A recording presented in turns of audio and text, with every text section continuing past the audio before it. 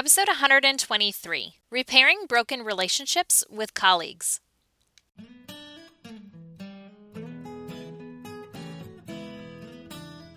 Educators, is your passion tank running on empty? Look no further. Gretchen of Always a Lesson has a double dose of just what you need. Come fill yourself up with an empowering educators podcast to start your day feeling empowered. Hey, Elite Educators, it's Gretchen here of Always a Lesson. I'm loving that you keep coming back for more and more episodes. You're holding tight onto your elite status every moment you spend time perfecting your craft. Podcasts are a great professional development opportunity, and I'm just honored you value this show enough to learn with me every week. I've learned another lesson, and I can't wait to share it with you. Tune in as we talk about repairing broken relationships with colleagues. Are you ready to get empowered? Here we go. So the rationale for this episode is I was recently providing some professional development on the Teach Like a Champion teaching techniques to some teachers, teacher leaders, and principals in the CESA 3 district in Fenimore, Wisconsin. And my favorite part of the job is the downtime, where I can just float amongst the crowd and get to know the people listening and learning. And I got caught up in an amazing story of one woman who just returned home from adopting her child from another country. You never know what people are going through as they sit before you or even work alongside you. So please make an effort to just say hello to someone today. Sometimes it's all they need to just open up and pour out all that's on their mind. Well, I don't want to spend this episode talking about the horrors of that experience for this woman, but once we got talking, she also shared another personal, emotional obstacle that she was facing. And I just love open and honest people, don't you? She admitted to a confrontation with her co-teacher where a comment she made was delivered in a demeaning tone. And before she even went on to tell me more, my heart started to sink because I am this woman. I have good intentions. I'm hardworking. I love my job. I work well with others. But sometimes the words that come out of my mouth aren't reflective of my thoughts or my intentions. And these words might sound curt or rude or harsh or terse or whatever word you want to use to describe them. They're not uplifting, empowering words. Yeah, I might have been busy or frustrated or whatever, but that doesn't excuse the way that something comes out of my mouth. Words have power, and when we hurt other people, it's just uncalled for. But what stinks is when the words hurt and the person who said them has no idea that they hurt when it becomes a huge problem.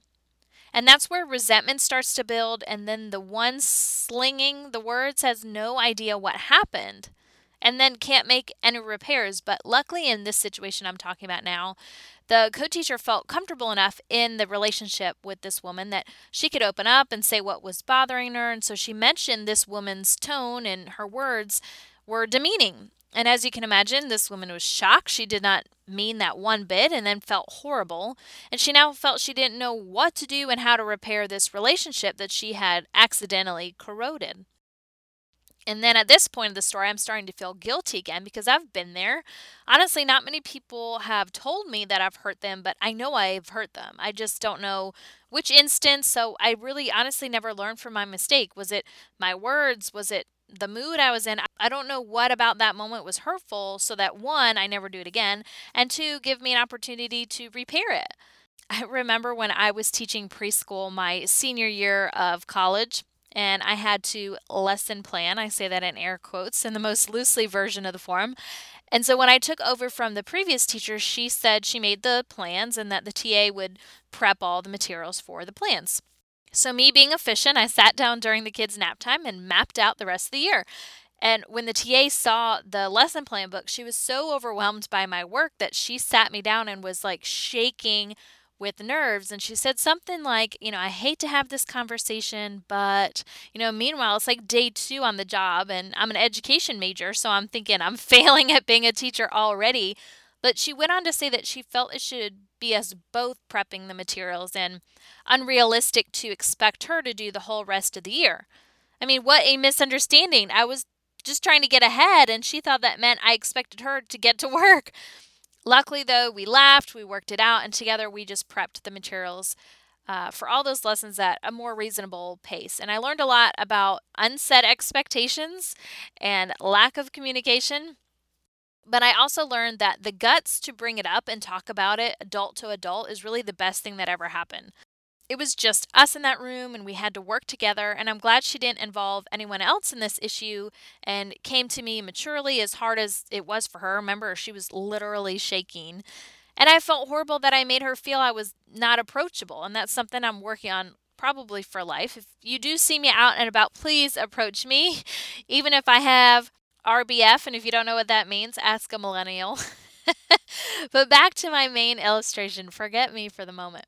So this woman from my PD session had a dilemma with her coworker and was at a crossroads. She hurt her colleague called her out on it, thank God. And now it's action time. She has to work daily with this person, and they truly like one another, and they don't really have any conflicts up until this point. Again, thank God. So what does one do? Well, let's break down this woman's question to me. She said, how do I undo a relationship mistake? And first of all, you can't undo anything, but you can repair it. Secondly, if you did the work up front to have a relationship with your colleagues, then when hard moments like this come, then you'll be able to work through it. And you know the advice you've heard before about making parental contacts. Don't let the first one be a negative one. So make sure the parents have heard from you plenty of times before the moment where you have to deliver the bad news. You want parents on your team ready to do their part, and you have to put the work in ahead of time. And this is what I call preventive relationship care. You'll cash in on this investment in the future. Trust me. You need to do this same theory with your colleagues. So if you work closely with a team or a specific individual, you need to spend a lot of time building relationships. Just like you do with the kids at the beginning of the year, you have to prioritize being human over doing work. Third, once the event, as I call it, occurs, you have some options. So let's review those options. Option 1, you can ignore the fact that you did any damage and just continue living your life. And by the way, that's a horrible option and you should never choose it, but technically it's an option. Option 2, if they do not confront you, but you're starting to feel tension, bring it up privately, just like the example I gave to you when I was teaching preschool. So bring it up privately with that individual and go from there. If they do not admit to you at that point that you hurt their feelings, then you can only encourage them to come to you in the future if something does happen, and then just show your willingness to make this partnership productive and enjoyable. However, if they do at this point admit to you hurting their feelings, then unpack the incident. What did you say? How did you say it? What did you do? How did you do it? Break it down so you know exactly how and why it had this negative impact. And obviously, apologize. You want to validate their feelings and then agree that both of you are going to move forward from this incident. Then there's option 3. That's if they do confront you, because the last option was they didn't, you had to bring it up to them. So let's say they did come to you. Thank goodness. This is like my example from preschool. She came to me. Follow the same advice I just mentioned to you. Apologize, confirm their feelings, and make it right by not repeating the offense again. Remember, all relationships have bumps in the road. Nothing is perfect. And when you work together day after day, you are just bound to hit some bumps, especially during stressful times in the year. Grades are due, or observations are looming, or paperwork is piling up. And sometimes colleagues are just different people. And in this situation, these colleagues were opposites in their approach to education. And honestly, that's what made them a powerful duo, but it also caused conflict in their relationship. They attacked their daily life with different approaches and perspectives, and it doesn't mean you can't work with people who are not just like you. It just means you need a great deal of cushion to support the relationship. And how do you create that cushion? Well, you spend time building relationships. Grab coffee together, text silly memes, or use Snapchat. Share personal yet appropriate details about your family, your weekend, your upcoming vacations. Spend time outside of work connecting. And then when you are at work, you can be a better team. And you know how each other thinks. You know how each other plans. You know how each other communicates. You know how each other operates. This solves like 90% of problems, just understanding the other person. The other 10% requires you having a relationship where you both feel comfortable being honest about how things are going. And if you don't call out the small stuff, you're not going to call out the big stuff. And kids are at stake here, so you have to spend just as much time cultivating relationships with colleagues as we do in designing instructional lessons or leading PD sessions or orchestrating coaching conversations. Whatever your daily requirements on the job are, you must spend just as much time cultivating relationships as you do those other things. So what I want you to know is that life isn't over the moment that you make a mistake. You know this. You teach your students this. You teach teachers this. You've had it done to you, and you've probably done it to somebody else.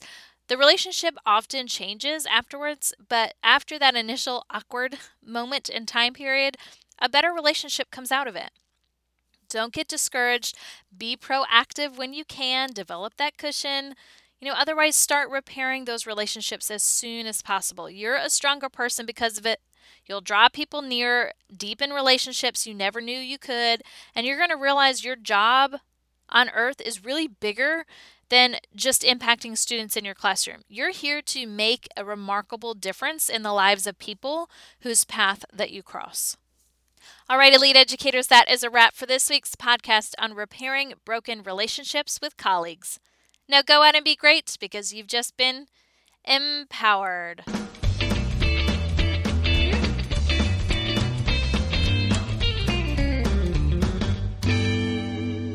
This podcast is a member of the Education Podcast Network, a podcast network that encourages you to think about your profession and succeed in the world of education. Whether you're a first-year educator or a seasoned veteran, there is a podcast for you.